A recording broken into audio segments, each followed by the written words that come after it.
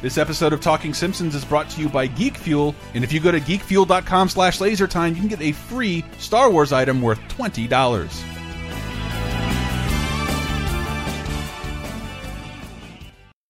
I heartily endorse this event or product.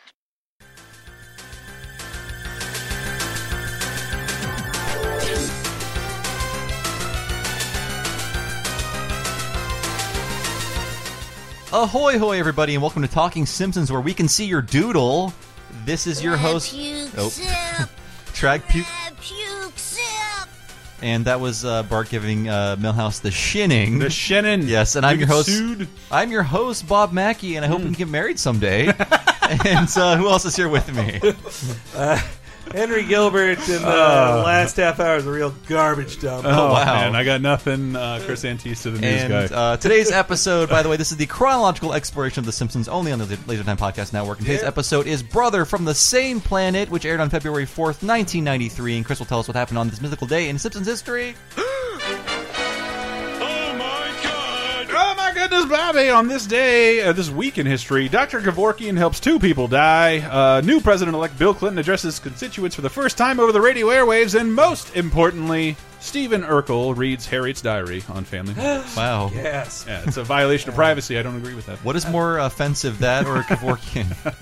Hey, that just got legalized in Colorado, right? I made some jokes about that. My parents, we just had to deal with all the grandparents healthy and well until their bodies can literally hold out no longer. They're just a beating heart and a brainstem. But you can still be kept alive for another 15 years. Yeah, we've seen Terry Schiavo in recent years. And they were like, yeah, no. So they registered with some Portland agency. My mom is like all set up to get killed and die instead of being a burden on me. Well, yeah, that's what happened with my grandmother. She didn't want to go unnaturally, I guess, or I don't know. She just decided the coward's way out for your 100-year-old grandmom. She was 83, but she just wanted. She was like, she's got liver cancer. She's never gonna. It can't be fixed. I give up. But she just wasted away to nothing. She didn't end it fast. I was like, for those last 2 months, maybe just swallow some pills or something. I guess there's an impulse in your brain somewhere that you can't control. It's just like, no, live, keep living. There should be a place to maybe you don't blow your brains out on Christmas Day in front of your whole family. No funeral. That's just a mess. Okay. This episode was written for Tom Cruise. That's right. What a revelation in the commentaries, which were released like 12 years ago probably. But this seems like a big deal that they should probably be afraid to discuss before the commentaries came out. Yeah, so they wrote this episode as their big Tom Cruise episode. Really? He was going to guest star and be Bart's bigger brother, and he turned it down multiple times. They kind of thought they had it in, James L. Brooks. They'd worked with him, and so and Tom was not into it. And they heard that Tom Cruise, no matter where he was filming, would order The Simpsons shipped to him. If there was a new episode, like on VHS, so he could watch it in his trailer where he was filming. Man, we're at the last, because he is the last movie star. Oh, for sure, yeah. And at the last bit of I can't do television. I'm a movie star. Maybe he interpreted something as a Scientology joke. They had not made any of those yet. I don't think he hasn't played anything on TV to this day. Nancy Cartwright's a Scientologist. That's another connection. She should have given him the wink of come on in. Nobody talks about that. And we got Phelan's. The Simpsons have paid for a lot of Scientology. I think, unfortunately. I'm hoping for the day she Leah Remini's and just leaves and is because she can't actually that's how Leah Remini was able to leave too. She's she was the one non-closeted, non-murderer that they had no secrets on her, so she could just leave and write a tell-all.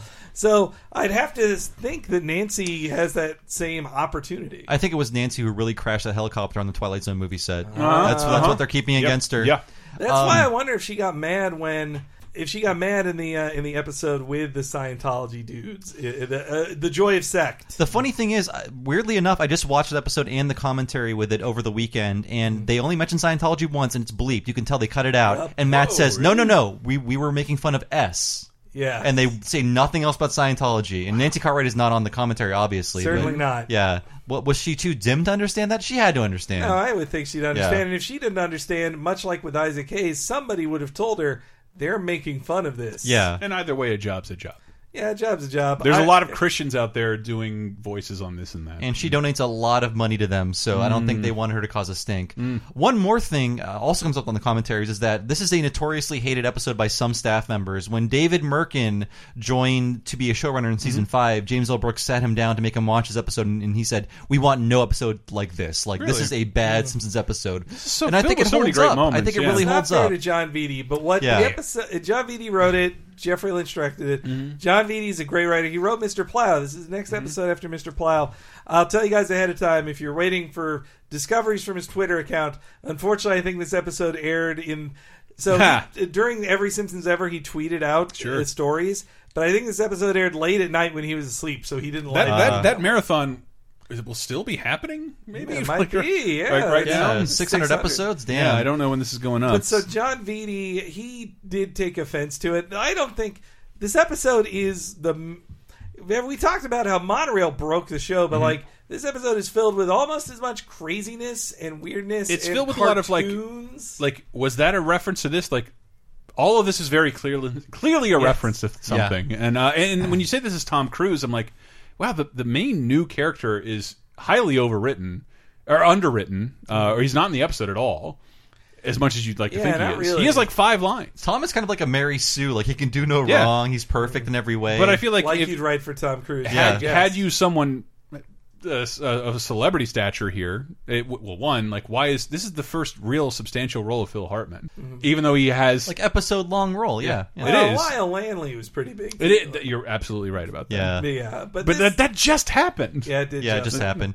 So we never referenced the chalkboard gags. I didn't want to bring up this one. It confirms that Skinner does have a toupee, and he was established from the beginning to have a toupee. But Matt Groening was like, we don't want to do the joke of a toupee falling off, someone losing their toupee, but he has a rug. And that is established for this chalkboard says, will gag. that sustain 28 years in the air? And I have to imagine they at least made one toupee gag since I stopped watching. In the second issue of the 1996 Simpsons comics, they show him gluing his toupee back on. They were not too cheap for that. I have vague memories of that. It's the one where Bart goes to jail with Sideshow Bob. Oh, wow. Bart is trying to rip off Skinner's toupee with a vacuum cleaner, and it fails, and Bart's like, oh, I guess it's not a toupee. And then cut to Skinner gluing it back onto his head like, this toupee glue's really great, Willie. So I guess Matt Groening was not watching those comics, although he should have been, because he was like writing Stan Lee style intros he did do that, and stuff. But look, he's a busy man. He's got a cash check. Lots of pies, lots of fingers. Can I say this before we forget about it entirely? The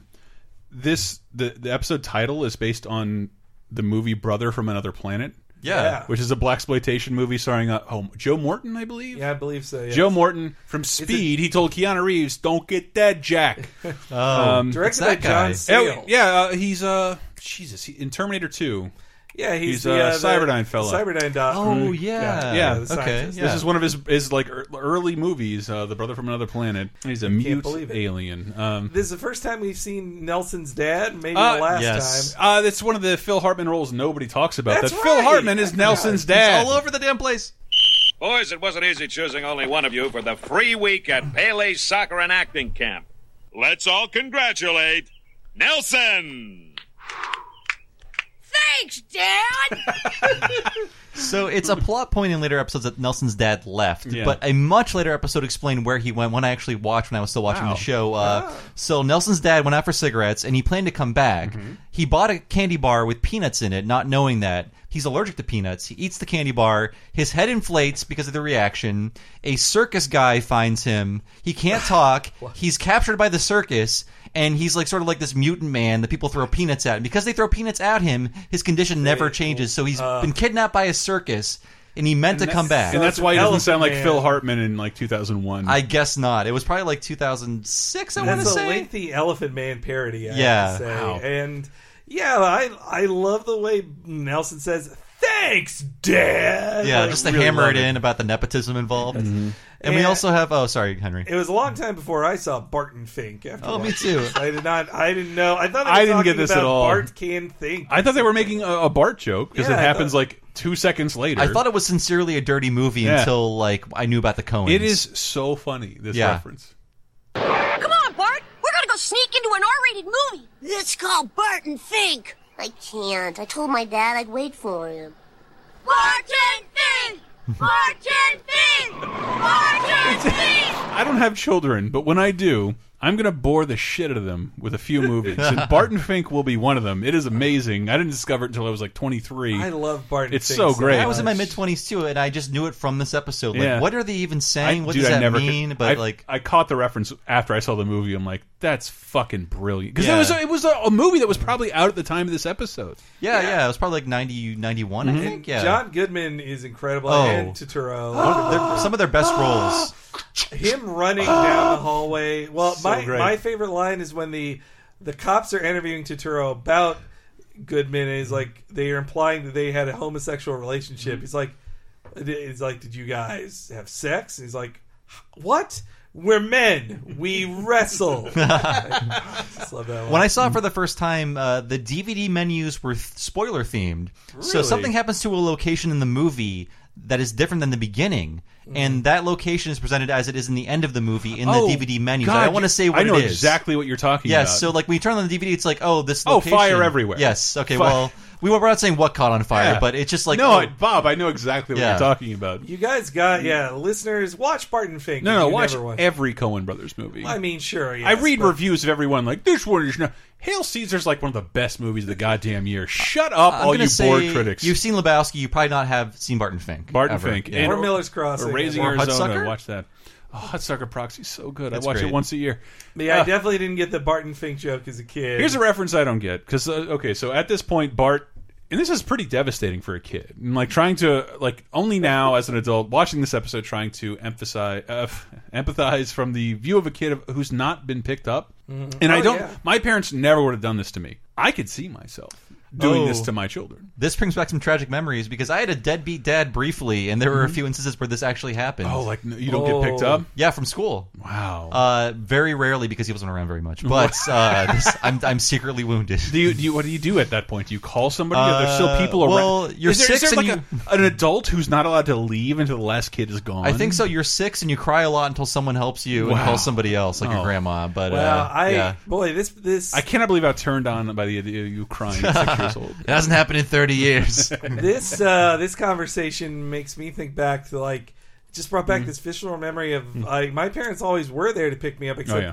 there was one time my mom was like, I think she had car trouble or something. She locked her keys in her car, and this was in like 1988. There aren't cell phones, and so I'm just at the babysitter's place, like, and I was just like waiting and waiting. It was like 5:30, and I was like having like kid anxiety attacks. It's like my mom's never coming back. The sun is my going mom down. Is dead. I don't know what's going on. It's like when you lose so- your mom in a grocery store and you're like, okay, new family time. This is it. Exactly. It's over.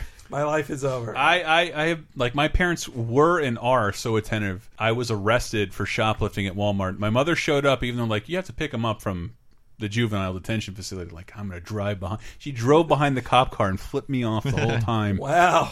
And waited until I was processed. Was to she get me driving out. with the middle fingers? Yeah, That's it was. what I'm- It's one of my like most visceral memories. My mother flipping me off behind the wheel of the cop car. I'm in the back seat of. amazing. This is a reference I don't get though. That could be Dad. Station wagon, luggage rack. I am woman, hear me roar, and numbers too big to ignore, and I know too much to go back to pretend. So like, I'm mentioning this because I never got this reference, and for some reason, Henry, you were over, Brett was over. I played this in our house. We were waiting to record something, and this moment came on, and both you and Brett sang the song word for word. I'm like, I don't get any of this. Why is there this woman who looks sort of like Homer? So there are two scenarios that I can think of. One is that it's a non sequitur. It just happens to be that this very mannish woman looks like Homer she has this and has the same car. 5 o'clock shadow. Yeah, it could be a mean-spirited joke where it's like this feminist is very manly, So and it's- that's why she looks Oh, like Homer. I never. So it's read not it a as more that. specific reference to a musical or anything like that. No, I mean No. it's a song by Helen Reddy, which was like a soft feminism song in the 1970s. I think option B is a little too mean-spirited for The Simpsons. I don't want to. Yeah. think that was What's it. option B? That it's an ugly feminist, and that's why Bart thinks it's Homer. So that song was popular in the early 70s. I looked this up here. It was Helen Reddy was the woman who sang it, and I heard her give an interview about this on like VH1 where she It's all she'll be remembered for now. The Simpsons. Yes. she talked Poor about woman. how this was a one-hit wonder. It was kind of like it was a feminist song back when those weren't a big deal, or those were a big deal. You know, much I bigger. didn't know the phrase was from a song. If that's Yeah. the case, I mean, and it's her singing about how powerful women are. and but she also talked about how she was part of the women's lib movement, and that she was this that she confused people by not being an ugly lesbian, which apparently they all expected women in the women's lib movement to be. Which, by the way, that's perfectly fine. Ugly lesbians get lots of shit done. But I hope it's not that.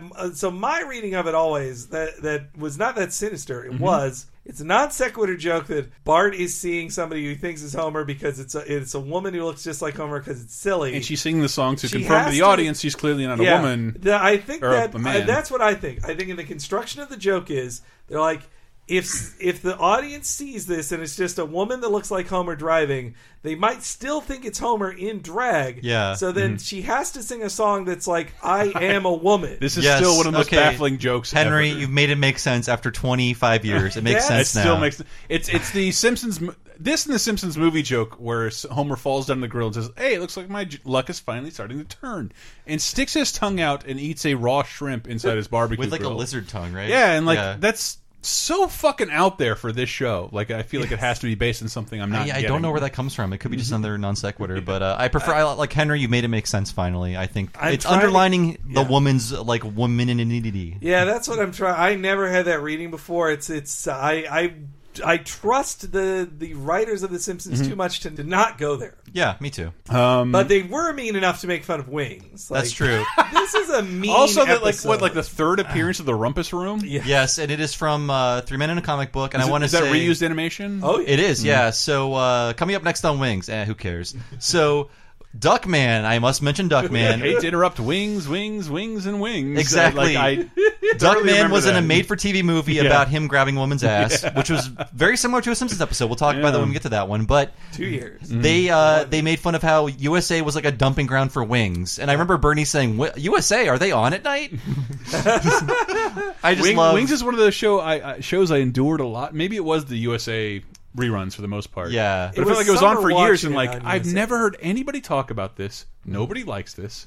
It has no fans. What is the modern Wings like? Okay, it's on inexplicably forever, and it's just like omnipresent and just mediocre. I feel like when I go back to my parents' house, every hour of every day they're playing 30 Rock. So if you don't like 30 Rock, that might be. But it got like critical acclaim. It did. Wings never got critical acclaim. But it's fucking everywhere. I think that shows you the health of sitcoms back then. That like one that has no reason to exist. That at best has like 3 funny people in its ensemble. Oh well, no. Everybody on that show is funny. Okay, Thomas Hayden Church is funny. Tony Shalhoub is funny. Steven Weber. Yeah, okay, Steven Weber, sure. The woman who was in Problem Child eventually. Amy all of them. Amy Asbeck. All of them were funny. The original voice of Superman. But what I bet it was is that like there were more people watching Wings than watching The Simpsons, and Wings was being played more places. That could be it. And there was an episode of The Critic where they want Satan to renew Wings, and he's like, "Tell him there are limits to even my dark powers." I mean, the show was running on fumes, and even Lowell left the show. Like Thomas Hayden Church was like, "I don't need this anymore." Tony Shalhoub, that was one of his first non-terrorist acting roles. I was so happy for him when he finally got to be Monk and that he got to be more famous than Wings and not like Crazy Foreigner. I think he gives like an award to people of Arab descent who do not play terrorists. Like, thank you for not playing a terrorist. Here's an award. He's maybe played more aliens than terrorists. Yeah. Well, this is a great sequence that's hard to show you in audio form. But the flying nun joke is really every mean one too. of them. This isn't funny. Yeah. Every one of them is great. The I'm on my way. Every time we're doing a show and like you guys coming, and I just send you the Wheel of Fortune picture of I'm on my way.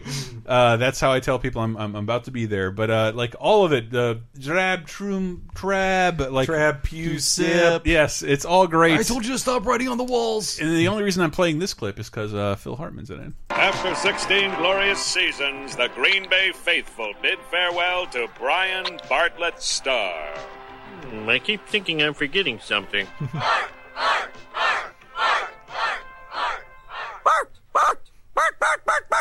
Nice little helper. Can't think with all this noise. I love this sequence. I really do. I can identify with Homer as like not forget, like not noticing something. I've been there too. I forget things constantly, but what's happening is I'm working really hard on other things. I'm not watching Wheel of Fortune. Yeah. And a farewell salute to a football player I've never heard of. Bart Starr actually retired in the 70s. Oh, that's a real person? It's a real person. God, actually, the episode in season 9 where Homer coaches Bart's football team is called Bart Starr. The episode itself. So there you go. And you know, the Trap Pew Sip line, that was actually one, I didn't see The Shining, but The Shinning from the Halloween episode, that's the one that then told me, this extended Shining reference reminds me that one in Brother from Another Planet is a Shining See, I didn't reference. get that either, especially with the Lisa Simpson Twin Peaks reference, the backwards suit. Yeah. Jesus. But this might be my line of the show. It made me laugh so much for years, every single time. Oh, wait. That Homer finally gets the revelation that he left Bart behind while in the tub. Bart! Dad, hide your shame! Hey, homie, I can see your doodle. Shut up, Flanders. There go the last lingering threads of my heterosexuality. Yeah, but just Not the first time this season he's run naked. But there's just 2 different PG words for dick that I've never heard before. I can see your doodle. Doodle and shame. Yeah, hide your shame. And so Homer must have gone back in to put on clothes because he picks up Bart when he's wearing clothes. I think if you're Homer Simpson, you have a change of clothes in your car. And also, though, that line, Ned saying that is another of those time filler lines that there's a few in there of like, pause the screen and somebody off screen says something. If you've read about like comedians who do punch-up work on DreamWorks movies, that is... And this, to me, is one of the funniest jokes ever. Some of my favorite Simpsons jokes are someone screaming from off screen. They work sometimes, not all the time. Someone said that, like, that's when I punch up a DreamWorks Blue Sky script. That's Patton Oswalt, right? Yeah. Oh, yeah, it was. But it totally was. That's a great bit. It's a great bit. But it is. That's what it is. It's like people shouting things off screen to make another joke. Yeah. Because you can't animate new stuff. Like, that's expensive. Your joke might be funny, but you can't bring in 19 animators to render it. Bruce Valanche is thrown in to say, check, please. And for 5 figures, I can see your, I can see your doodle. I feel like that was the callback when Bart says, "Won't they see my doodle?" in the movie. When Homer challenges him to skateboard naked. Won't they see my doodle? I feel like that they only said doodle because Ned says doodle here. That's what I think. Saves Bart. Yeah, from having his doodle Bart's scene. doodle, but he says penis when he sees Bart's penis. And they were watching these when they were writing the movie, so yeah. I feel very certain of that. This makes me so happy that the next part, because this is where Bart sees the commercial. So Homer picks him up, and Bart hates him more than anything. His simmering anger. As a kid, I had felt that anger at my parents, though likely not anywhere near as justified as Bart's. Now how about a hug? Mine is the most white privilegey one ever. They bought my sister a car and not me. Yeah. Because I had to buy my own car and it died. And my sister, who's younger than me, who got great grades, was a great person and did great things, whereas I did none of that shit. I constantly got in trouble, got kicked out of schools. She bought a car, and I decided I'm not going to speak to my parents for 4 months. Wow. And it was the most angry we've ever been at one another. So that's what this reminds me of. Is there some kind of crude sign language or note passing system? I don't know, because they still fed me, and it's like, I'm not talking to you. I'm too cool. But I do remember driving around in your Volvo. Get out of here. I do remember my dad pretending that he or just trying to get past an argument like Homer does of, we were both wrong, or who's to say who's wrong? Let's just move on. Let's just forget it. That is one of my favorite clips. Did he bring you ice cream? Bart's not mad at me. He called you a bad father. Marge, when kids these days say bad, they mean good. And to shake your booty means to wiggle one's butt. Permit me to demonstrate. No. This is old I love animation. that line, but that scene was so distracting. It's like season 2, right? Yeah, early season 2. It almost... Homer is so rounded, and it's like all these... The colors are different, even? Yeah, it's really distracting. I wonder what the original line was that they inserted in there. Someone find us these scripts, like the first draft or the table read. I want to know. But they've got to be out the there. DVD, right? No, they're not. Some of them are, but only in like season 3. They were more comprehensive with their DVDs, like the season after this. Yeah. They had tons of... Actually, I had one of their script versions of the Krusty Gets Canceled episode. I'll talk about that in that episode. I'm going to really reveal some secrets there. But here we go. Speaking of meanness, Ooh. This is some cruel shit to SNL. Oh, yeah, man. yeah. This is some But mean, written by stuff. people who never worked on it. Never worked on it. Wrote on it for a year. But Al Jean and Mike Reese did this stuff. It Like the Big Ear bothered family. to distance itself by calling it Tuesday Night Live. Yeah. Although Krusty references Lorne and like it's G.E. Smith is there. I know. I'm growing up. I'm getting woke comedy wise and watching SNL every. I thought G.E. Smith was a part of every. G.E. Smith is such a small part of SNL. It's what I remember most. I know, but that's when we came up. I was, 11. I was 11 watching SNL, and I'm like, this is so funny. But then The Simpsons had this bit. I'm like, am I supposed to not like SNL now? Asked me to host the show. I said, Lauren, why me? I mean, I did just star in my first movie with Marvin Hagler and Tova Borgnine. Yeah. So I did look this up. Marvin Hagler was the middleweight champion from 80 to 87. Oh, yeah, I love Marvin Hagler's great. Starring in a movie with Krusty the Clown. After boxing, he went on to star in Italian action movies. Wow, really? And Tova Borgnine is Ernest Borgnine's wife. Yes, when he was that I alive. gathered. Yeah. Wow. I didn't know Marvin Hagler acted. The story of Marvin. Watch a documentary on the story of Marvin Hagler versus Sugar Ray Leonard, because Marvin Hagler chased Sugar Ray Leonard his whole life. Then Sugar Ray wouldn't give him a match, retired. Marvin Hagler won the title, and then he tries to deny Sugar Ray a win, or deny him a match. Then when they finally have a match, it's one of the closest boxing matches of all time, where when you watch it, they say you could say either side won. It's incredible. It's a great documentary. I hate sports. I love boxing documentaries. It's amazing. Because most of you, in terms of games, you play like 1.5 times a year. That defines who you are. Your body will die. Yeah. It defines you for decades, though. Yeah. For decades. But so the SNL stuff, I want to talk about this. John Beatty wrote for it, as did George Meyer. He said he had a very SNL. unhappy year there, John Beatty. Conan O'Brien, John Schwartzwelder. Conan O'Brien had a different experience. No, he had a good time. They loved him there, yeah. But George Meyer and Most Schwartzwelder, Harvard they people hated do. it. They hated it, and I think like Schwartzwelder did a couple of years and then left to do like advertising. The way people describe working at SNL is the way a lot of people describe working at Amazon now. Yeah. Like, if you can't hack it, leave. Like, I remember Bob Odenkirk on the Mr. Show commentary saying, like, you're spending too much money on sets, and why is every sketch a talk show? Like, not every sketch has to be a talk show. Yeah, Bob made it. He quoted a price on that. Yes. Why is every set $20,000? Like, I could make you an episode of the show for $20,000. And then Bob Odenkirk is like, he is key to the era they're mocking in here. He was one of their top writers. So this is like the frat boy era of SNL, right? We have like the Sandlers and the Space. I think it's right upon that. But this is them mocking 86 to 92. It is, and it's mocking a lot of the stuff. I thought of Head Wound Harry. Yeah. I was going to say, what is the Big Air family? What is mad about Shoe? Like, or Man with No Depth Perception. Yeah. I thought of It's Pat and though as a kid, I love those things. Yeah. Toons is the driving cat. I love Toons. It made me fall in love with comedy. Ever. It's time for another episode of the Big Ear Family. Honey, I'm home. Oh, I got wax in my ears. Better clean them. Huh? This goes on for 12 more minutes. But I think like that criticism of SNL is warranted. Yes. But also, like, that's why they're better than you. You don't try untested things on the air. You focus test things to death.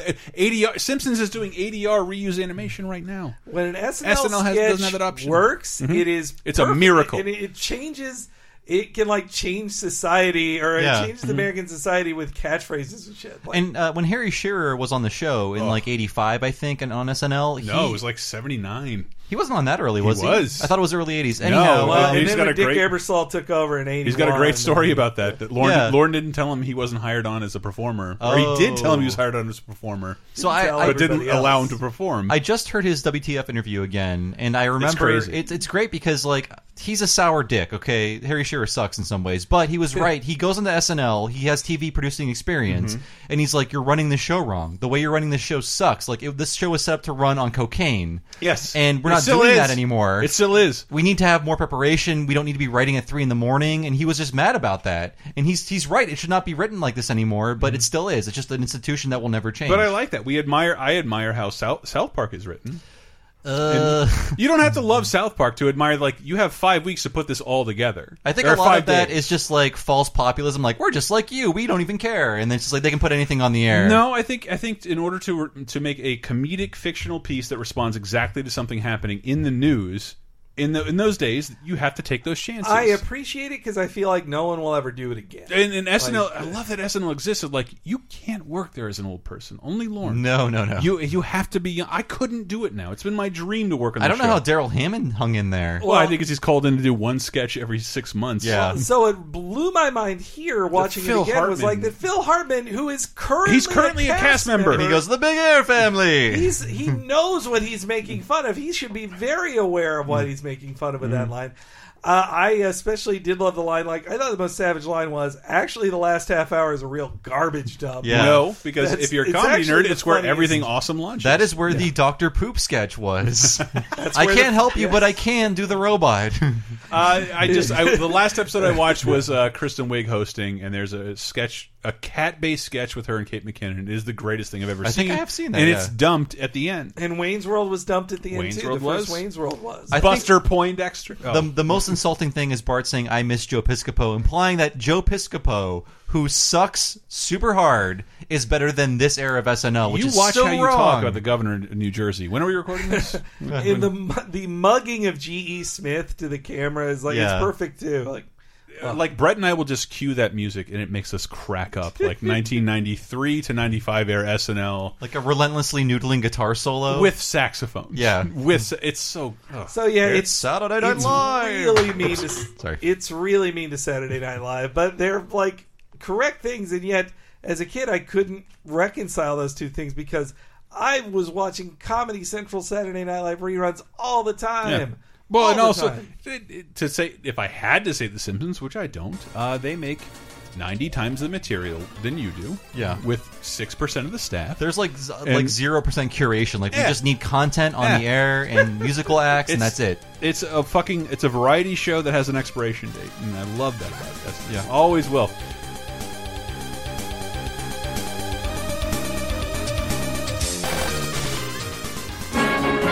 The Simpsons will be right back.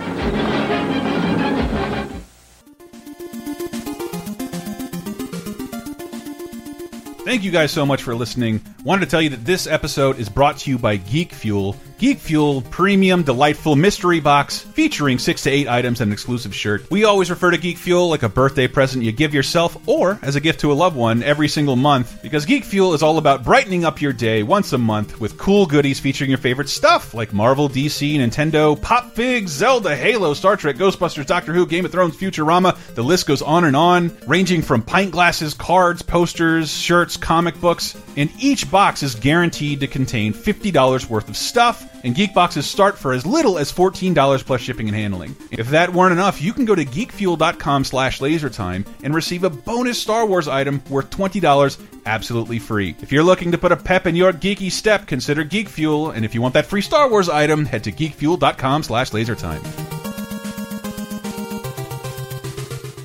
Are you already tired of 2016? Jump into the past with 30-2010, our weekly pop culture time machine podcast. Here's something you may remember from 1986. The final episode of Star Wars Ewoks. I hate this song. I've never heard this. There's two seasons. This is one of the theme songs.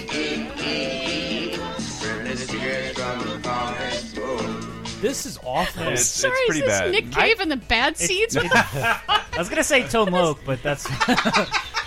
It does sound like the Tone Loc Ferngully song. It's such a downer. I don't want to go on an adventure. I just want to nap now. That's 30-2010, a weekly look at what happened in pop culture 30 years ago, 20 years ago, and 10 years ago, every Thursday right here on the Laser Time Network.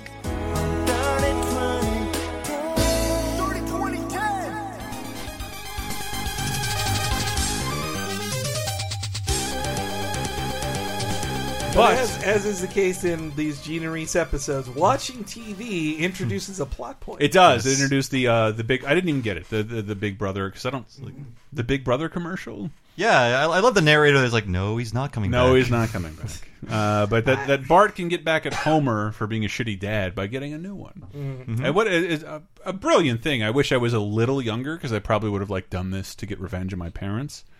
And I don't know why Tom and Peppy weren't hooked up with before. Yeah. Well, because remember, no. Why was she being so selective? She's like, finally, a white kid who needs help here. I've been saving Tom just for you. Homer did want a white version of Peppy. Yes, he did ask for it wanted specifically. a blonde one. But we get to meet Tom, voiced by Phil Hartman.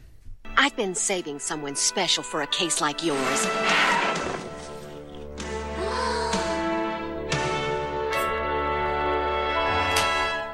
Bart Simpson. Yo. I'm Tom. Let's ride. Dude, I was going to ask all of you why this sounded so... Simpsons hasn't made a real 80s reference, and the music here gets really 80s. I think if it were Tom Cruise... It's very Top Gunny. From Top Gun. Yeah. Shows up, and he also is a fighter pilot. They're making the musical references that would make more sense if we heard Tom Cruise's voice. And his name is Tom! I didn't even understand. I like how in the commentary Mike Reese just says, screw you. Because he deserves it. Like, they made you a Simpsons episode. The least you could do is do 10 minutes of voice acting. That's it. Yeah. What are you so good with Tom Cruise? In '92, he thought he was going to win an Oscar for A Few Good Men, and he was just pulling back. Is that it? I'm too good for The Simpsons. But this is also when we get introduced to the B plot. The B plot the is Corey hotline. The B plot. I'll say this: hot take is more memorable for most people than the rest of the episode. I hear more references to the Corey hotline. So they are referencing Corey Haim and Corey Feldman. Corey Haim is dead, unfortunately. Jesus, the show is so old. I do recommend Corey Feldman's autobiography, which is a sentence I never thought I'd say. It's called Choreography. It's great. Okay, I've heard it's a real Is it called Allegory? I wish Allegory was in there, but okay, yes, like Henry says, it's a real bummer because a lot of the book is about a pedophilia ring in Hollywood that people are aware of, that he was passed through and Corey Haim was passed through, and this still happens. Children are groomed and turned into actors and molested by powerful men. It wasn't you this time, Chris. Okay, thank God. But apparently this man is still doing what he did, and that is one of the reasons why Corey Haim's life went off the rails, because of sexual abuse. I'm sorry to bring this down, but it's important to know that you should read Choreography. It's and about he had to befriend Michael Jackson to not be abused. Yes, That's exactly. insane. That is the craziest thing, but it makes sense if you read When his Michael book. Jackson is your sanctuary against molestation. Yeah. And then Michael Jackson shut Corey Feldman out of his life because of stupid reasons. So, Because he tried to mimic everything he is? That might have been part of it. This is the Corey hotline introduction. Okay. Homer, do you have an explanation for the spill? Oh, it's that record club. The first 9 were only a penny. Then they jacked up the price. It's not fair. It's not fair, I tell you. No. Someone made $300 worth of phone calls to something called the Corey hotline. $378. That seems more. I pay $150 a month. Well, I'm paying off my There's new no phone. porn subscription that costs that much. Poor women. I'm thinking of like $4.99 a minute, probably, divided by that number of dollars. And we did a whole Laser Time episode about, and the prices match up, about 900 numbers. And not just 900 numbers, like, call me, I'm a sexy lady. Like, no, call, and here's Sting, read the news to you from WWE, or Santa Freddy Claus wants Krueger. to talk to you. Yeah, or call the freak. He's this weird thing on television. I'm the freak. And it really, it was a celebrity. It really was one of those people just calling, leaving a voicemail, like, "Hey fans, love you. I'm touring here later," and then they would pay $5. No, it was a that. fucking Vine. Yeah, that you had to pay 99 cents a minute. That's a great analogy. It was insane. It was like pay-per-view Vines. This is even legal. And I do love that the last 2 episodes are flawed Lisa. Lisa being able to be a young lady. Lisa was tripping on acid in the last episode. She is going She's through also drug withdrawal in She's this also episode. behaving badly in the one fucking addiction allegory we have in The Simpsons. The first one, at least, is Lisa. Lisa trying to break through? I know that Yardley Smith as she talked about how she didn't like Lisa having a crush on a boy because she's 8 and she thought it was too young for that. And so her being a girl, like it feels like more of a tween thing. There's, I think, for me, the spiritual sequel episode is the Bob's Burgers, where Louise can't help but be attracted to a boy band member. That's true. And is so angry about it, and she only wants to slap his face. Yes, I just want to hit him so much. I love that episode. Boys, so great. No, it's not Boys for Now. I'll never be able to understand lady sexuality, especially not at this age. But there's no good outlet for it, and so I can see a Corey hotline being. Yeah, I grew up in the New Kids on the Block period. Yeah, and that was a merchandising sensation based on little girl sexuality. I feel like the Coreys in '92 were probably going off the cliff at this point. I mean, they were more like late '80s. I associate. Should have been Jordan or Joey. I mean, or Danny or Danny. Oh, I don't blame the Simpsons writers for being out of touch with what 10-year-old girls find sexy. I mean, this was Marky Mark's time to shine, if anything, Yeah, right? it was. '92, yeah. Corey was definitely out of date by '93. You want to hear Lisa saying the words "good vibrations"? Is that what you want, Bob? But I was happy enough with Bobby Sherman. Yeah. When I was a girl, I had a crush on Bobby Sherman.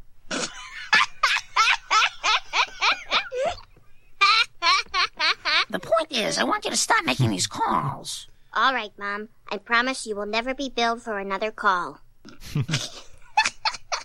Bobby Sherman! It's like the second time. I love Lisa belittling Marge trying to relate to her. If it was Bart laughing, I'd be like, how does Bart know who Bobby Sherman is? But Lisa's smart enough, I go like, all right, she might know. I mean, this is the first time I looked him up for the first time, and I figured he was like a pop idol. Yeah. But I looked up his most popular songs. I never heard them before. That's right. I never heard them on the radio, and I feel like if you were a one-hit wonder from 1950 to 1990, I've heard your song, but I didn't recognize any of his music. He's very goody-goody, very Donny Osmond. All the links on his page are to the Monkees, and I think he was supposed to be like, well, what if Jesus, Davy Jones? Yeah. What if Davy Jones was a solo act and did pappy shit written for him by a studio, and that's who Bobby Sherman But he's was. such, like he's a dweeb that doesn't even have at least. Yeah, like you say, it's like the Osmonds, except with the Osmonds, like Donnie and Marie, they It was like, when are they gonna fuck? He's like the Osmonds with less bite. With Donnie and Marie, you at least had the excitement of a boy and a girl singing,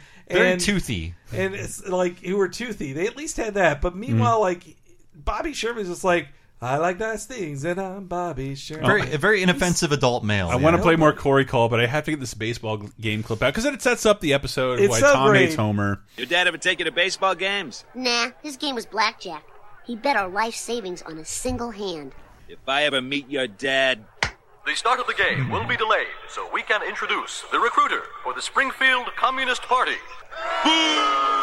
Another example of Springfield setting people up to fail. This is the real life Gabby J.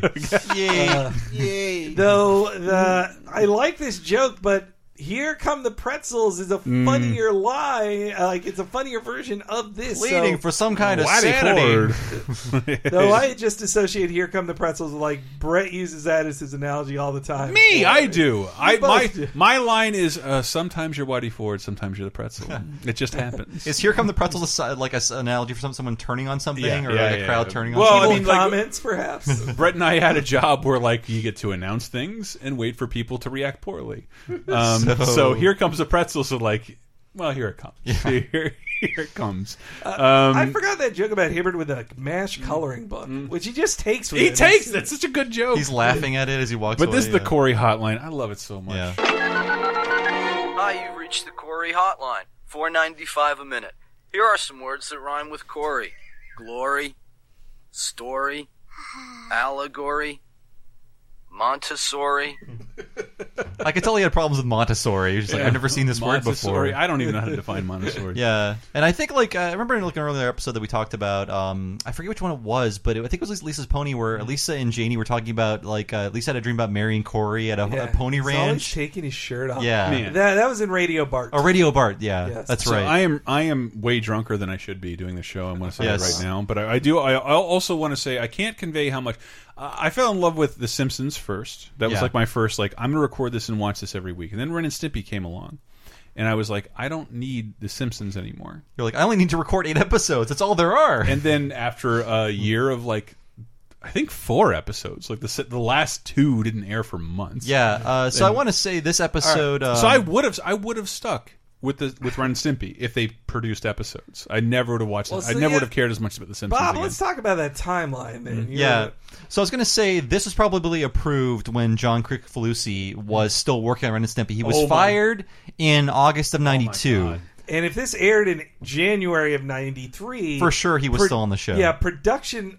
This aired in early in January '93, so production-wise, like it must have been like March. Like they've always said, it's like 9 months or over 9 months from air to creation. So the reason I know John Kay was still on the show when this happened is because they had a Ren and Stimpy animator do the layout for this parody. It looks great, and it's not even a parody. It's just like we're just going to do a scene, and it's an advertisement for Ren and Stimpy.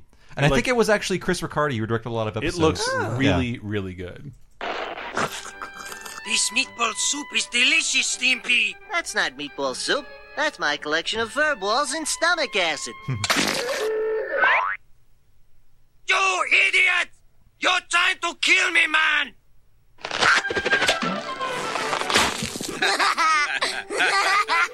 So I can't say like how pivotal it was to see my favorite show reference my favorite show. To watch Bart Simpson laughing at Ren and Stimpy it was very crazy. validating for me as a kid. It was crazy.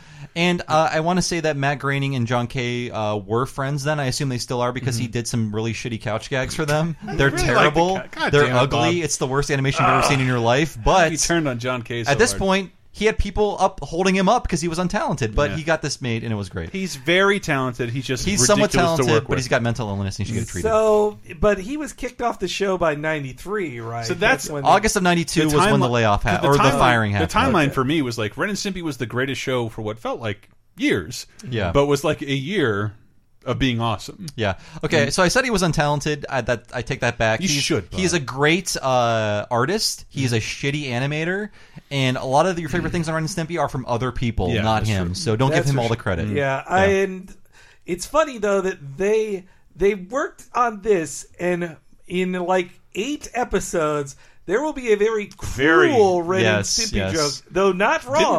Didn't you write an article about that for Laser Time? They hated animated feuds that you see in the cartoons. The writers, I won't say Groening, but the writers on The Simpsons definitely hated that he said they remembered it as John Kricfalusi saying The Simpsons is great in spite of its writers. And that John Kay was very much against writers who can't draw shouldn't be writing animation. We just talked about that on Bonus Time, that John Kay was like, writers are given a lot of importance in animation. And we've even talked about here how on the commentary they refer to animators as the elves who do the things that we like. Yes. Or like that is true, but John Kay was like, well, if you can't draw, then you can't write for our cartoon, period. And if you don't draw, you're not allowed in the writer's room. I love the way he did his show. I do like, because I can see myself like full-heartedly trying to embark on the same termite terrorist thing. Right. I don't know how long we're going to get. Well, into if you want to listen to the entire story of John Kricfalusi, I tell it on the Creators Fired episode of Laser Time. It takes about 20 minutes, but you will learn why John Kay is great. But Bob Camp is the secret sauce that made Ren and Stimpy work. He is. He made Stimpy's Invention happen. If you like that cartoon, then you love Bob Camp. That is my favorite Ren and Stimpy. He basically storyboarded it from start to finish, and that was his cartoon.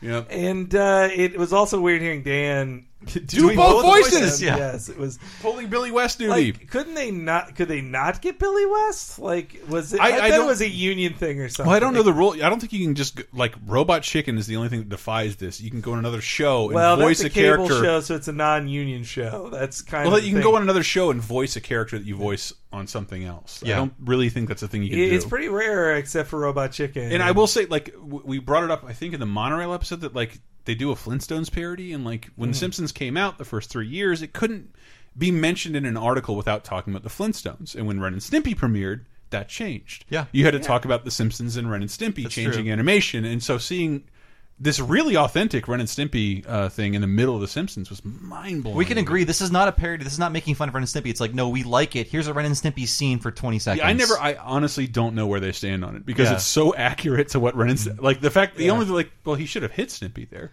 Instead, his eyeballs twisted in a circle and exploded, which is also very Ren and Stimpy. Yeah, I mean, there's nothing that would not be on Ren and Stimpy on a normal episode. And again, like you said, drawn by one of the top dudes at the games animation. Like, John Kay would not let a Simpsons animator draw Ren and Stimpy, no for way. sure. Yeah. Like, no, I'm surprised. He probably was like, I'm too busy to do this, but I can't let a Simpsons animator do And it's funny because I think I knew like who was buttering his bread or who would get him exposure, because when there was Ren and Stimpy comic book, he was like, none of my people can work on this. I'm putting my foot down. None of my animators can draw this comic book. But on The Simpsons, he had one of his animators do the scene, so I think he knew that would get him a lot more like basically free as advertising. an agreement. Yeah. Oh, I didn't know that. I love after this is the show and tell scene. I love the show and tell scene. The neural disruptor. For two. Okay. I don't have it, but I have this one. Hi, this is Corey.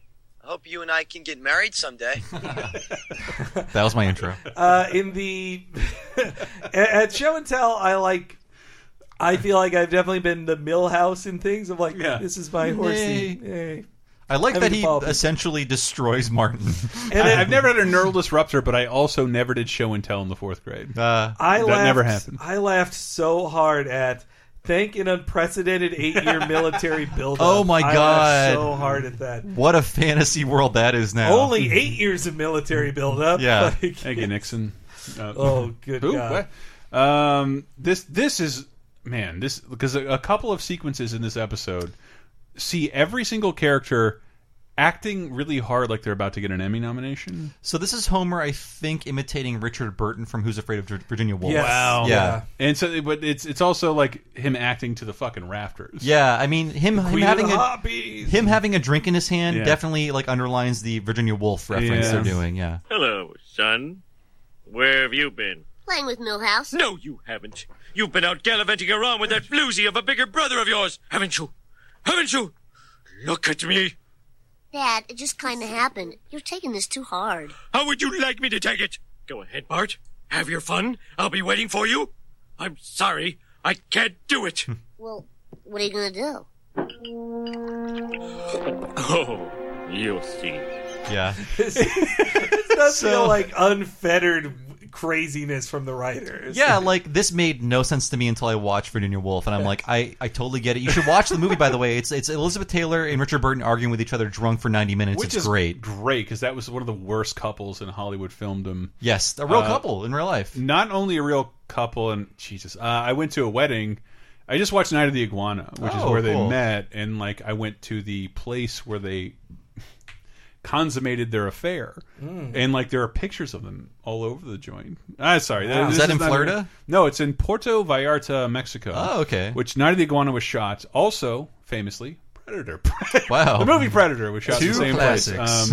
And so Homer decides he's going to get revenge. That's Homer finding out that Bart is cheating on him with another father. I don't like this allegory, but that's what they're writing. It is. It is. It's very sexual. Homer's going to get his revenge by pleading revenge. And what are your reasons for wanting a little brother? Don't say revenge. Don't say revenge. Revenge? That's it. I'm getting out of here. Welcome aboard, Mr. Simpson. She checks off revenge. That's one of the 6 check marks. That works. His brain leaving is great, though. It started in the last episode. Yeah. It's going to continue. His brain keeps getting, though. It's not as good as when his brain leaves at the cider place and he just falls to the ground. Is that Burns Baby Burns? Yeah. Okay. And I like... Yeah, better get some cider. The movie has the end of that with like the monkey where he like puts the cymbals down and like points. Listen to your fucking wife, asshole. Yeah, like, it's a great end to that joke.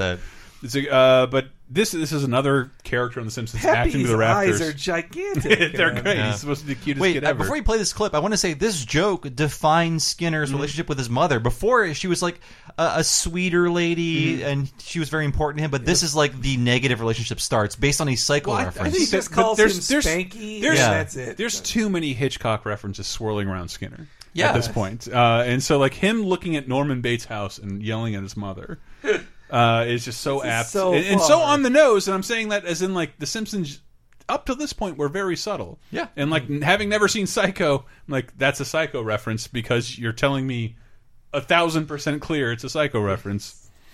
Oh, there's Mother now. Watching me.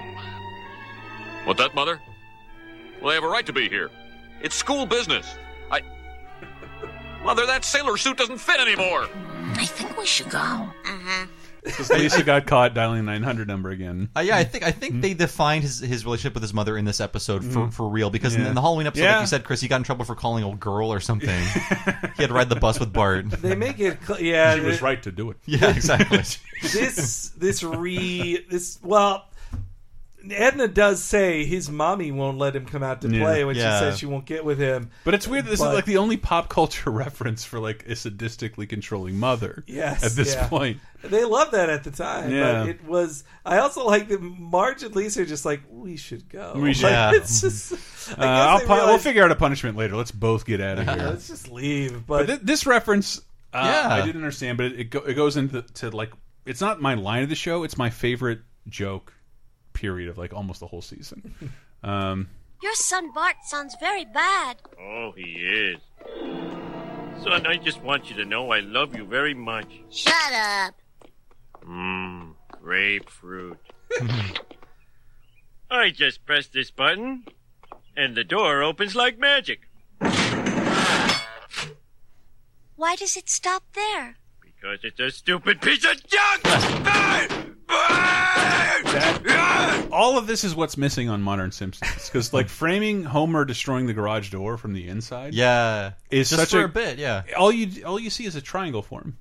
Like that's how the you know metal he's just being like, reshaped by his fist. It's the funniest fucking visual animated joke that's ever existed. Yeah, it doesn't exist at all in the show. I love that joke. I forgot that joke too when I saw it. I was like, oh shit, it's so funny, and like I can see myself. I'm laughing as a little kid. I can see my dad laughing as an adult. Like, and it's the animation that does it. Yeah, like Homer's noises makes it good too. Yeah, but the animation does it. But that's part of animation.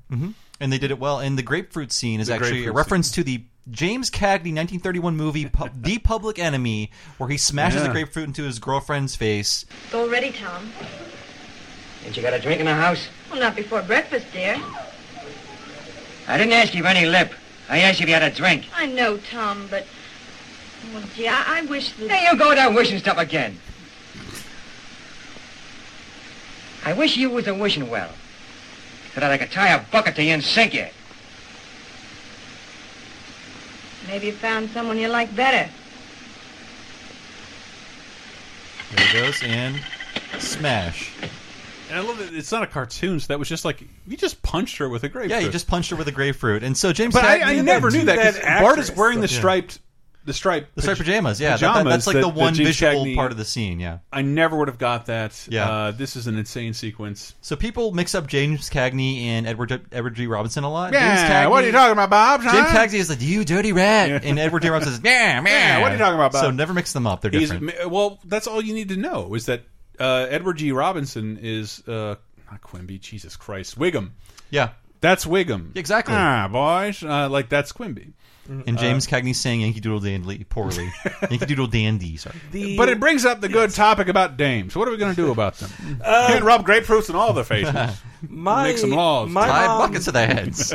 My mom loved the learned joke. She liked that quite a lot. And she had to explain to me that is the correct way to say it. Learned. But learned makes more sense. I like the different cowboy constellations. That's Jerry, the cowboy.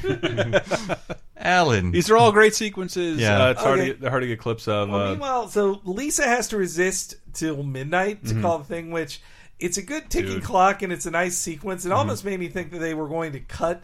It's all in one shot, and I wonder if they planned on interspersing it a little more throughout the episode, but they realized, like, if it starts at 7 and ends at midnight, days can't pass in the Homer and Bart story. Because the B plot ends with like multiple sequences left in the main story. Yeah, and I also think, though, I don't know, I don't think a fix to addiction is, hey, you made it past midnight this one time. Cold turkey. You beat it. You're done. Well, the director, maybe for Lisa's addiction. It's a phone addiction. But the director, Jeffrey Lynch, who I think is one of the most talented non-first string directors, he did the entire scene himself, and he was afraid he went too far, but people loved it. Ticking? Yeah, and he directed some great visual episodes like The Curse of the Flying Hellfish. That was his, and I think he did the first Who Shot Mr. Burns, or maybe the second. Boys. Yeah.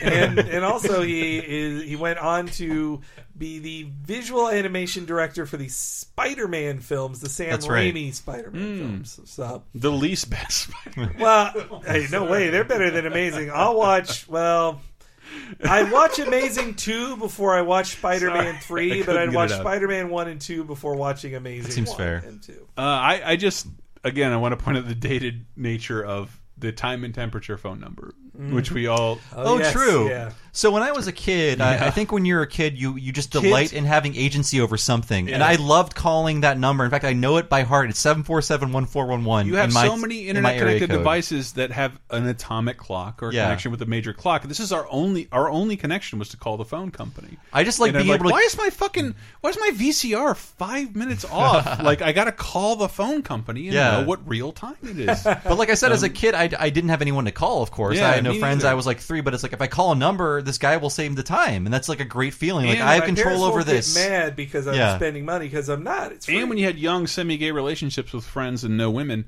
and you wanted them to call you on the phone, you'd call that number and like just call in between the hours of. Like beep in between 12 so my phone doesn't ring.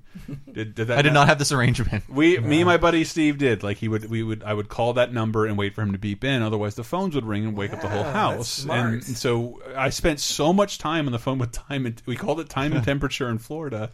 It's not a thing. It's not a thing. It is amazing to think of a time when a phone call would wake up the entire house and people didn't have private lines. The one phone is ringing. Yeah. But someone's dead. You would call it to like, we got to set up this computer. What time is it really? I'm not going to trust my VCR on my stove or my grandfather clock. I'm going to call time and temperature. We have not met Peppy yet. He's in this episode, but I want to say that he is based on the comic strip character Dondi. And you might be saying, who's Dondi? I don't know either. But apparently he was an Italian war refugee child. Yes. And there was a comic from the 50s to the 80s. There was a Dondi comic, sort of like a Little Orphan Annie style character. I had never seen this comic in my life. With giant eyes. Yeah. That was Dondi. And so, they just wanted a pitiful kid. Papa Homer. Yeah. And but then meanwhile, so when Bart finds out about it, first off, Homer gives away his skateboard, which actually was very nice. Like, that's kind of a dick move. But then Bart does Harry Met Sally. Well, I also did like Homer's line, "You're not the only one who can abuse a nonprofit organization." Charity-based revenge. Yeah, this is the filthiest joke to date. It's a gross joke. Yeah. Hey, Homer, have you seen my skateboard? I gave it to Peppy. Who the hell is Peppy? He's my little brother. That's right. You're not the only one who can abuse a non-profit organization. Who needs you? Tom's a better father than you ever were. Come on, Bart. We had our fun. Remember when I used to push you on the swing? I was faking it. Liar! Oh, yeah? Remember this? Higher, Dad. Higher. Whee! Hey, Whee! Push harder, Dad. Come on. Higher, faster. Stop it! Stop it! I'll have what he's having. Bart looks sad at the very end. He's like, "Oh, I went too far." Because Bart's smarter than his father. I do remember my sister laughing at that joke, and I was like, "Well, I get why it's funny to me, but she's laughing a lot harder than I am." I don't know. She's older than me. So. Talking to my sister, like she faked childhood orgasms for our family to make them happier. That's an amusing parlor trick. I never would have thought to do that. Like I never cared about my parents' happiness. She did. She did numerous things to make everybody happy. Like that's what she does. So then we get to the finale. They go to SeaWorld. Yeah. So first off, Homer with the dolphin. I want to hear that clip. Yeah. Come and get it. Woo! Come and get it. Woo! Stupid dolphin. You got It always makes me laugh. I love when he's restrained by the employees. Yeah. I thought I remembered him punching the dolphin, but he doesn't. Yeah. But the laugh. They mentioned it in the commentary, and I double-checked this. This is a reference to a short. Yeah. I thought so, yeah. It's a reference to a Tracy Ullman short called Zoo Story. That's, if you look it up, that's where you found it. I watched this 10 years ago, and like, why is his face doing that? Yeah, his eyes are just pointing in different directions. Because they were so they go to the zoo. Bart wants a peanut. Homer won't share it with him. It's very I rewatched a lot of those. Bart is the main character, constantly talking to the audience, and it also has this weird like kind of kid against the world spirit to it that feels very graining. Oh yeah, like really life is hell. And so it's life in hell, sorry. In the zoo episode, Bart is like, I don't want to be at the zoo. Can I have a peanut? Homer won't share the peanut because he's a jerk. And then he's taunting a gorilla and he's like, you want a peanut? No. And he pulls it back. And every time he pulls it back, he then laughs with the same facial structure as in this one. That's why it's so specific when he's taunting the dolphin, because it's the same. It's very weird. If you're not watching this episode, you don't know why this scene is so jarring. Yeah. But I remember it. I had to ask you guys, I think 2 years ago, like, what the fuck is up with this scene? Like, he's it's not referencing like, no season boy, 1. these are my peanuts. But yeah, I can't have one. But his face is all over the place in it because his face was so wacky in the original version. Yeah. The punchline there is literally he gets shit thrown in his face. And I think, but you could say it's dirt for the censors, but like he clearly got shit thrown for this update Fox. No, censors. but I think when you're talking about like Brooks sitting people down, like this episode is too all over the place. This is a very obscure reference. Yeah, and the obscure reference lies in season 0 of the show, which like. Even me, like I don't know if I've seen everything. I think arguably the Twister mouths are a Tracy Ullman reference when the head twists on the jawline. Is that still your profile picture on Twitter? Oh yeah, Bart saying blood. Yeah. I think I did a good audio approximation of that. Yeah, you need to like detach your jaw from your face though. Twister mouth. And then Homer happily this is like, a great scene. I'm a drunken gambler. He meets Tom. The drunken gambler. Come on, Bart. You know better than to talk to strangers. For your information, I'm his father. His father? The drunken gambler? That's right. And who might you be? Homer proudly identifies as a drunken gambler. One of my favorite jokes that doesn't work in audio form is, one, Homer throwing starfish as ninja stars. Yeah. And two... And Tom going, there you go. There you go. Throwing him in the tank to live again and be eaten by sharks and giving he a great says dough. It's so good. Yeah, And I like know, when you say that's supposed to be Tom Cruise, there's no entertainment out of Phil Hartman saying dough. It's Tom Cruise saying dough. Yeah. That was the joke. Yeah. This is an over-the-top crazy fight that feels like they were like, let's just do the nuttiest fight we can. And it's very clearly from a certain film that I only watch because they identify in the commentaries. Then I finally watched it in like 2005. The Quiet Man. Yeah, I never watched it, actually. Though I doubt I would have ever agreed with them politically, that doesn't mean you can't enjoy an artist, Mike Pence. But anyway, John Ford and John Wayne made a bunch of amazing movies together, though I really had only seen their westerns. This one is not a western. It's actually a comedy they did where John Wayne is an American, but who goes back to his family ancestral home in Ireland because like a rich relative passed away and he's going to inherit the place. And so then he meets all the people in this small Irish town, and they hate him, like, get out of here, Yankee. And including this guy who's like this drunk older brother of Maureen O'Hara, who she then falls in love with John Wayne. And the older brother hates him, and they get in a fight it's basically like 30 minutes long where they fight through the entire town. Al Jean talks about how they filmed a lot of it at this castle in Ireland, that when he went on his honeymoon with his second wife, that they play it every day at the castle because they're like, you're in this place.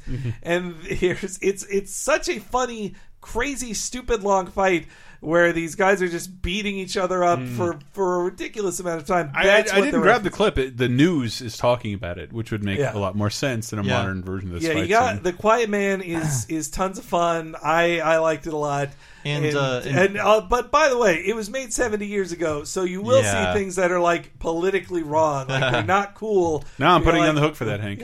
You recommend it? It's a problematic fave. There is one like 5-second scene which is a direct parody of the Street Fighter 2 opening. Yes. And here's the thing: like in the Street Fighter 2 opening, you might not have seen it before. It's the arcade opening. It's an unnamed white guy punching out an unnamed black guy. It features two unknown who now have histories. Oh, they do. Yeah. Oh, do they have wiki pages? Yeah, they have. Okay. No. Officially by the company, wearing white shirts. Too. Officially by the company, they have character bios now. And I watched the clip of the intro. It's not that close, but exactly that totally kick-ass. What's it? Cheap Trick ripoff soundtrack? Okay. Yeah. Well, so I imagine like it's what the animators remember seeing in the game. They don't have direct reference of that footage because it's arcade only. Weird. They can't emulate it or watch it on YouTube. It's not. It wasn't on Super Nintendo. It wasn't. No, they cut that out. Yeah. Wow. But it was. Wow, I never made that connection. It's when Tom punches Homer out. It's so obviously it. You're totally right. Yeah. That's like the first very specific video game reference outside of Mike Tyson's. The punch out one's really. But when you see them roll into the ravine and then roll back, they fight up the the gorge. Yeah, I love that joke. But you can totally see why James L. Brooks would be like, "What the fuck are we doing?" But there's a great. Why am I working on a cartoon?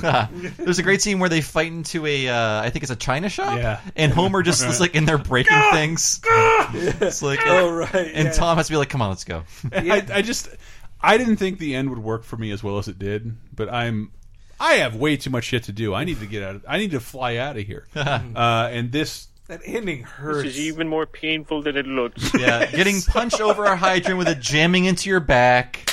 This is I thought and Homer landing was on your head. by that. And just I think when I watched it originally, I think the whole family watching it, like we all like gasped, like, "Ugh," yeah. like, it just does his like head a little crack the pavement too, or his head touches the pavement? Yeah. He's doing a back bend with no arms over a fire hydrant. There's great Foley in that scene too. It cracks. You hear it like, crack. And he gets on a gurney, and Pepe and Tommy. I'm glad Pepe got a happy end. But I thought it was more funny the end, is sweet. where Homer teaches his son how to be a fucking coward. Yeah. Like in a fight, like start fights and then finish it like this.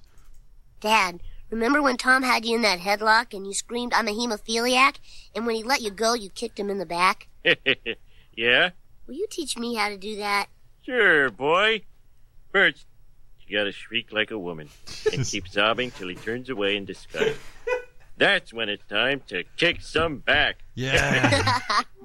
And then when he's lying out on the ground, yeah, kick him in the rib. Yeah. Step on his neck. Yeah. And run like hell. Step on his neck. Oh, I love it. I love it when Bart gets to be a little kid and and it's all terrible. That's Like that's when scene. it's time to kick some back. It's so great. So I have a theory about this. Like a woman until he turns away in disgust. Yeah, disgust your enemy and they kick them in the spine. So my theory about this episode, I was thinking, Henry and Chris, like listening to the commentaries, I get the sense that mid-season 4 production, everyone was leaving. Al Jean and Mike Reese were writing The Critic at this time. Kogan and Wolodarski leave. Yeah, while doing post-production on these episodes, they were doing other stuff. So I feel like this was a season 3 episode. They could not get Tom Cruise. They would scrap it. Yeah. But they needed an episode. Like the Prince episode, they scrapped because they couldn't get Prince. But I feel like they just needed content. I think you're right. Yeah. I mean, you're right. I feel like the season 4 and onwards was kind of like the midpoint was like anything goes because everyone was leaving. There was a new staff coming in. Al Jean and Mike Reese were going to be doing The Critic soon, and I feel like this kind of got through. But I like it. I mean, I don't think it's as bad as James L. Brooks thought. I loved it as a kid. I like it now. I didn't remember Tom Cruise being.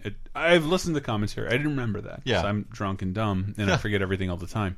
But I didn't remember that, and knowing that now means like this is the A plot. It is horribly underserved, and I think a lot of those visual and audio references would make more sense if Tom Cruise was doing the voice. Absolutely, make more sense. Especially even if why he was more rare. But I would guess they had to play it down.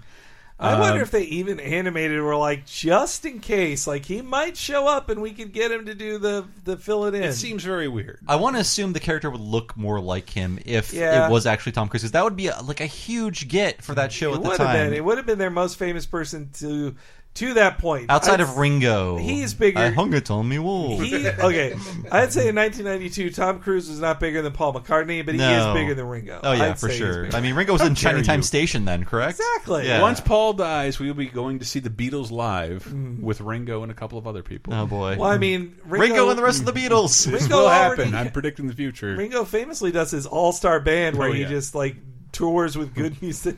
Sorry, Ringo. Like, I love you. Play Octopus's Garden again, please. I have to go pee. You guys have to close this. Well, all right. Okay. Well, hey, let's have a chat, Henry. So, good episode. What if Tom Cruise was here? I just can't keep. I keep thinking of that. Ever since I heard these commentaries, like, oh my god, we missed the Tom Cruise episode. Though I do think of this in regards to season 5, where if this was what he was told not to do, then you watch season 5 like, no, season 5 is Wacky Town. Like, it really is, and Homer's just meaner. Yeah, yeah. I don't know if James L. Brooks was as attached to the show in season 5, but I feel like a lot more things were crazier than this. Yeah, way crazier. Like, compare this episode to, say, Homer going into outer space and his face transforming into Popeye, for example, or the Thelma and Louise one, McKeon's.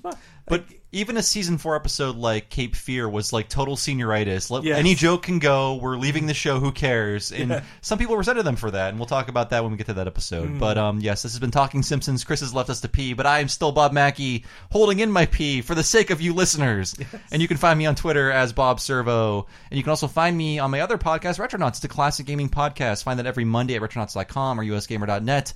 And I also write for Fandom. Go to fandom.com. Read my features every day of your damn life. Henry. Now that you work at Fandom, it saves me time of explaining it that I work with you at fandom.com. What's it powered by? Wikia. Of course. And you can see our wonderful writing on fandom.com. I just oiled the Wikia machine today. And I'm also on Twitter at HENEREYG. And I'm still a part of the Laser Time family as well, or you can hear me on other podcasts. But most importantly, this is brought to you by supporters like you who support Laser Time via Patreon at patreon.com/lasertime.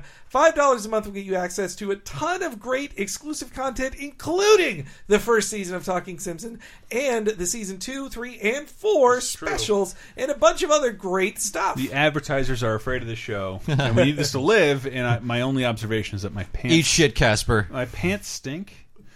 Because they were rained on yesterday, and I didn't put pants on until you guys came over, and I'm wearing like wet pants from like last weekend. You're asking for a Bonobos. I need pants. Sponsorship. Get this man some pants. Give me some pants. I'm looking at you, Vice President Mike Pants. Oh wow, help me out here. That's his name, all right. We'll be back. I don't read a lot. We'll be back next week with I Love Lisa, a classic. See you then.